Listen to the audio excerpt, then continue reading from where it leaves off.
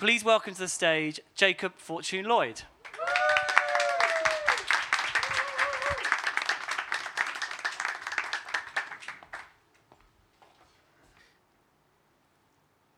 I've been confined to my apartments by a condition at once debilitating and embarrassing.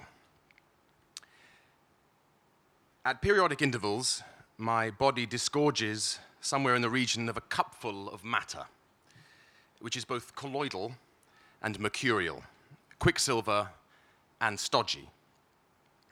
I never know for more than a few moments in advance when the discharge will come or where from. Eyes, ears, nostrils, mouth, urethra, or anus. This gooey stuff smells at once excremental and aseptic, a bouquet of shit and detergent. I'm reminded of the time before I was so sequestrated, when I prowled the city with fierce abandon, my quarry all the sensations it has to offer. So I scaled the stepped-back skyscrapers precipitately, ledge to ledge, and on one occasion, using a key I bought in an ironmonger's, I opened a manhole and descended into its Stygian sewer system.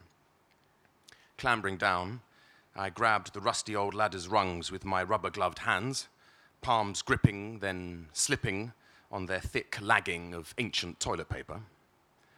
I sloshed along the subterranean drains, feeling amorphous blobs sickly vacillate against my toes, shins, thighs, through my rubber waders. My torch blade struck feeble beams and gleams from the uvular walls. I swallowed hard. I heard the chirrups and squeals of the rats, but never saw one. At length, I reached the confluence of several tunnels, a chamber, perhaps 5 stories high, into which they disgorged liquid sewage that gurgled and swirled in a mephitic whirlpool as it drained into some yet deeper chasm. I inched along a slimy walkway, projecting out into the putrefying mill race, intent on confronting the monocular stare of this great and ineluctable process, the evacuation of everything humans deem anathema to the civilized life, their bodily waste, and the residue of their efforts to eradicate its fecal stain. My torch beam flickered over a greasy brown boil that rose up from the morass, capturing a scrap of newsprint poised on its revolting surface tension. Around and around it went. As I believe I may have said, I've no way of anticipating when or from which orifice the silvery goo will be voided. At most, there are a few seconds of plenitude, followed by a piercing pain, which lances through the relevant duct. Sometimes it's only a few minutes between these episodes, others hours. A week or so ago, when nothing had happened for an entire morning, I risked an outing to the local park. A child's model yacht, caught in pondweed, seemed a suitable opportunity for a good deed, but as I dabbled in the green water, freeing the keel, a cupful slopped down on its deck. The child came running and looked on, appalled as I submerged the yacht again and again, muttering fervidly, "The ducks, they did something mucky. Yes, very mucky." I haven't risked a repeat of this sort of thing. The consequences could be disastrous. Instead, I remained behind the multi-density fiberboard of my front door, only descending into the corner shop, which is located directly beneath my flat, for essential supplies, or sallying a few hundred yards further to attend the local doctor's surgery. He's a young man, and an old man, and a middle-aged woman. He's Asian, and Bulgarian, and English. "You disgust me," he said, as he analyzed the silvery sample I'd coughed up into a beaker in the adjacent bathroom.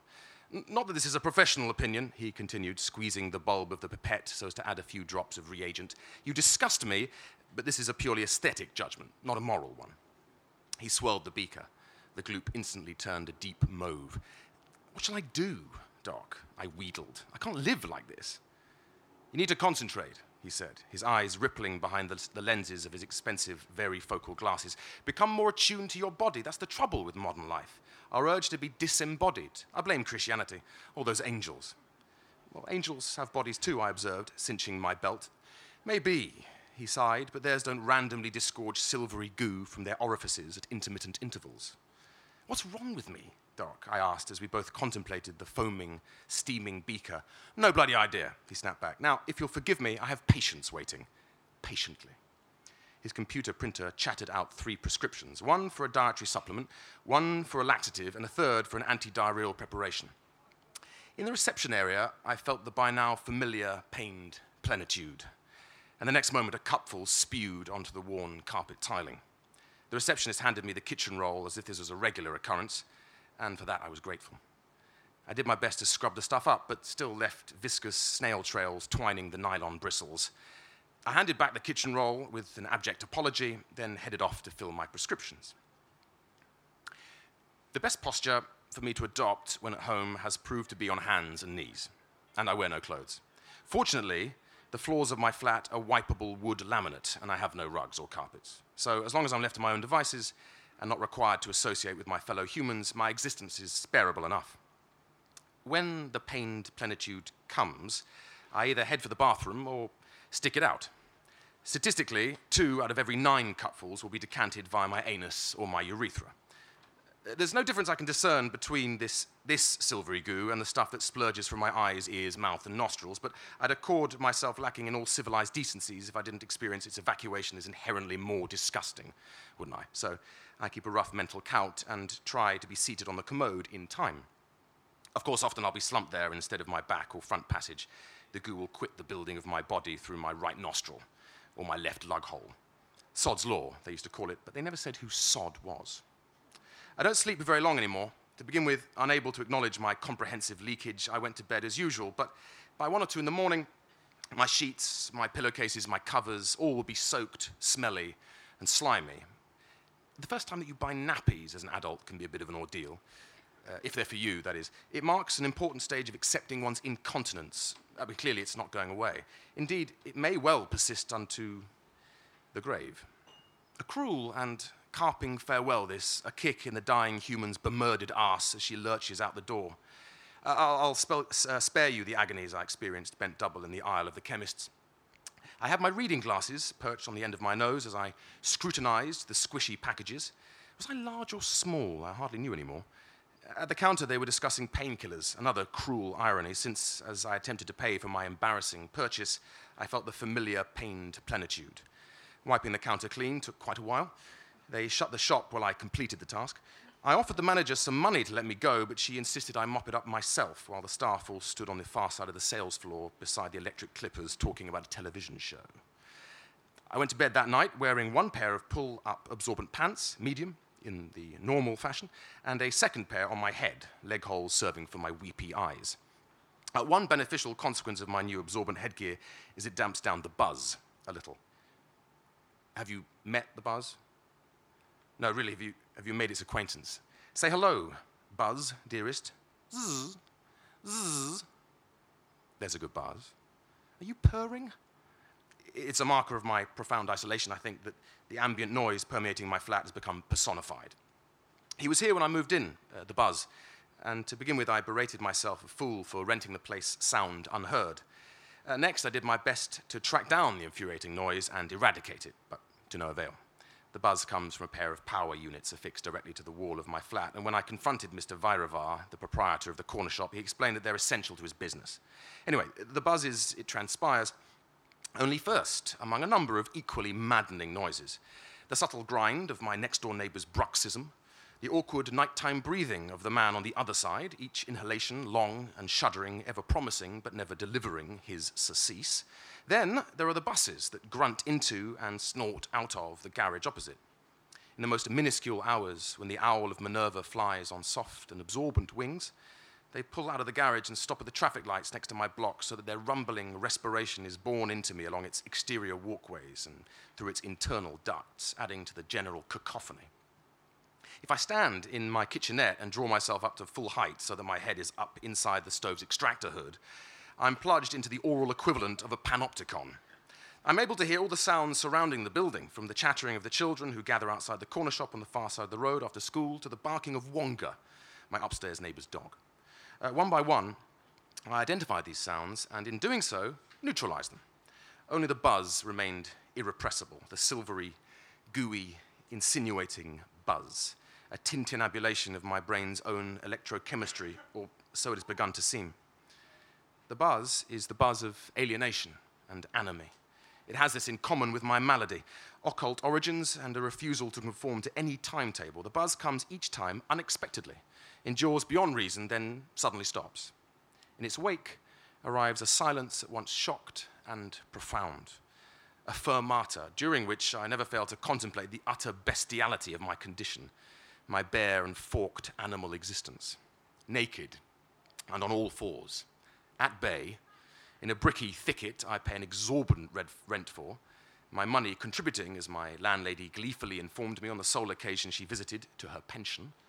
So she rests and I labour. The doctor was right. I was forced to conclude, after a month or so of this awful existence, that I was indeed unclean, a pariah, excluded from all social norms, a mere body, prey to processes over which my mind could exert no control. Even the best and most malleable of wax earplugs only sealed the buzz in, an electric earworm vermiculating my very cerebellum. Exhausted, I held myself in readiness for the next sensation of pained plenitude, and when it had passed, I recommenced cleaning, intent on managing at least this much: a goo-free body and goo-less surroundings. To begin with, on my forays to the shop below, I bought copious supplies of cleaning products, bleaches and other reagents, rubber gloves, sponges, mop heads, and absorbent cloths. The flat stank of ammonia. I wept. Each day was a smeary, teary progress as I wiped and wiped again all 200 square feet of the wood-laminated flooring. Then I bought a steam cleaner, which was delivered pronto.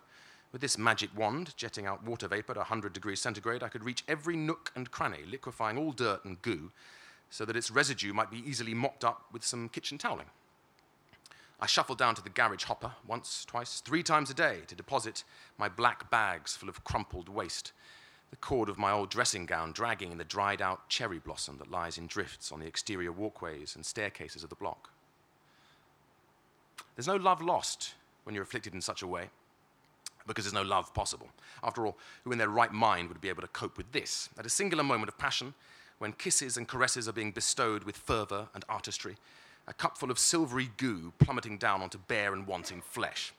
Oh no. Oh God!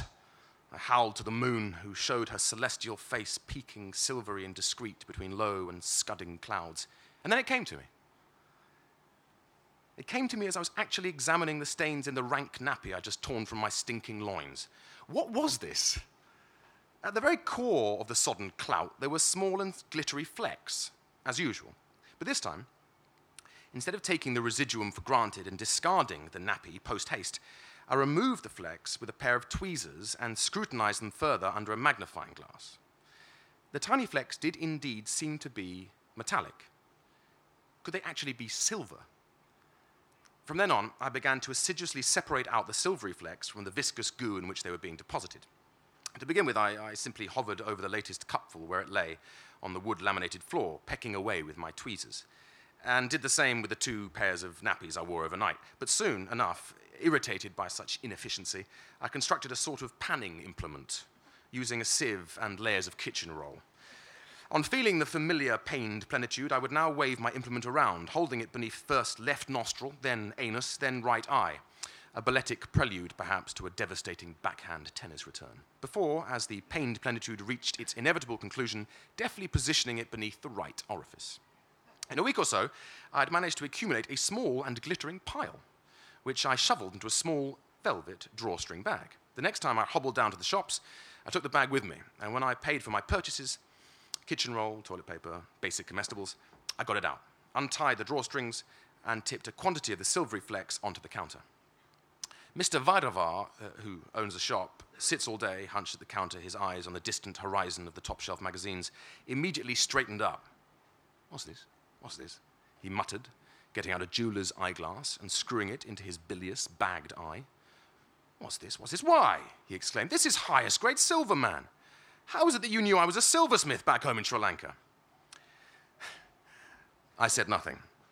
The pained plenitude was upon me, so I staggered outside to void in the gutter. Leaf mold, plastic twists and shreds, a crushed fruit juice carton, the desiccated and washed-out face of a politician smiling up at me from a scrap of newsprint. When I returned to the counter, Mr. Vaidavar handed me my velvet bag with a smile, saying, "Is there more where this came from?" You know, I've still got a crucible and my other silversmith's tools. If you've access to more of this, which is the finest grade of silver, then we could go into business together. And so we did. In the beginning, Mr. Vaidavar simply offset my silver production against my grocery bill. Then, as his own production came online in the form of small but intricate pieces, rings, pendants, earrings, animal figurines, which he displayed in a tray by the till, he began to remit me small cash sums. These, after a few weeks' accumulation, I began to invest in more complex sieving equipment. Laboratory clamps to which I could attach more kitchen roll-lined sieves, so that whatever strange pose I adopted in whichever part of the flat, the goo would be caught and filtered. Mr. Vaidavar took on an apprentice, while the buzz that emanates from the units which power his freezers full of extra strength lager and full-fat milk became fused in my mind with my own excretory labor. So the buzz ceased to be the buzz of alienation and anime and became the warm hum of industry.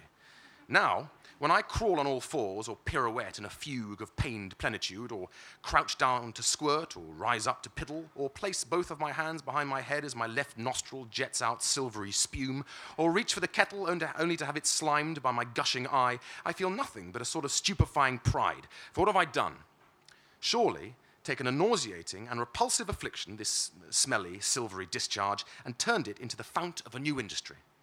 A primary form of extractive industry, which I manage as I do its refining and preparation. An extractive industry which is in turn linked to a manufactory, a distribution system, wholesale and retail enterprises. The wood-laminated floors of my flat are no longer a terra nullius, but a territory in which human labor and ingenuity has been mixed. I stare now upon scuffed skirting boards and stained bathroom tiling with all the pride of any self-made industrialist. As for Mr. Vaidavar, through him I feel connected to an entire network of people, makers and doers and buyers and wearers of his and his apprentices' exquisitely made jewellery. I may still feel the intermittent pained plenitude, I may yet experience the randomized splurge, I may even remain in enforced reclusion. Yet I know that were all these folk to be confronted with my naked, straining, and smelly form, rather than repulsion, they'd manifest only the sincerest gratitude. The last time I went to see my doctor, I sat in the surgery for a few moments, listening to him patronize me as he riffed on his computer keyboard, and took out one of my velvet drawstring bags, crammed full of raw silver, and threw it in his drug company-gifted vinyl blotter. "Take that," I said, "and buy yourself a new attitude. You, Sigmund Freud, and all the other soul doctors have got it wrong. Far from coming into being as humans sought to hide the animal reality of their bodies, it is these processes themselves that lie at the very foundation of what we call civilization."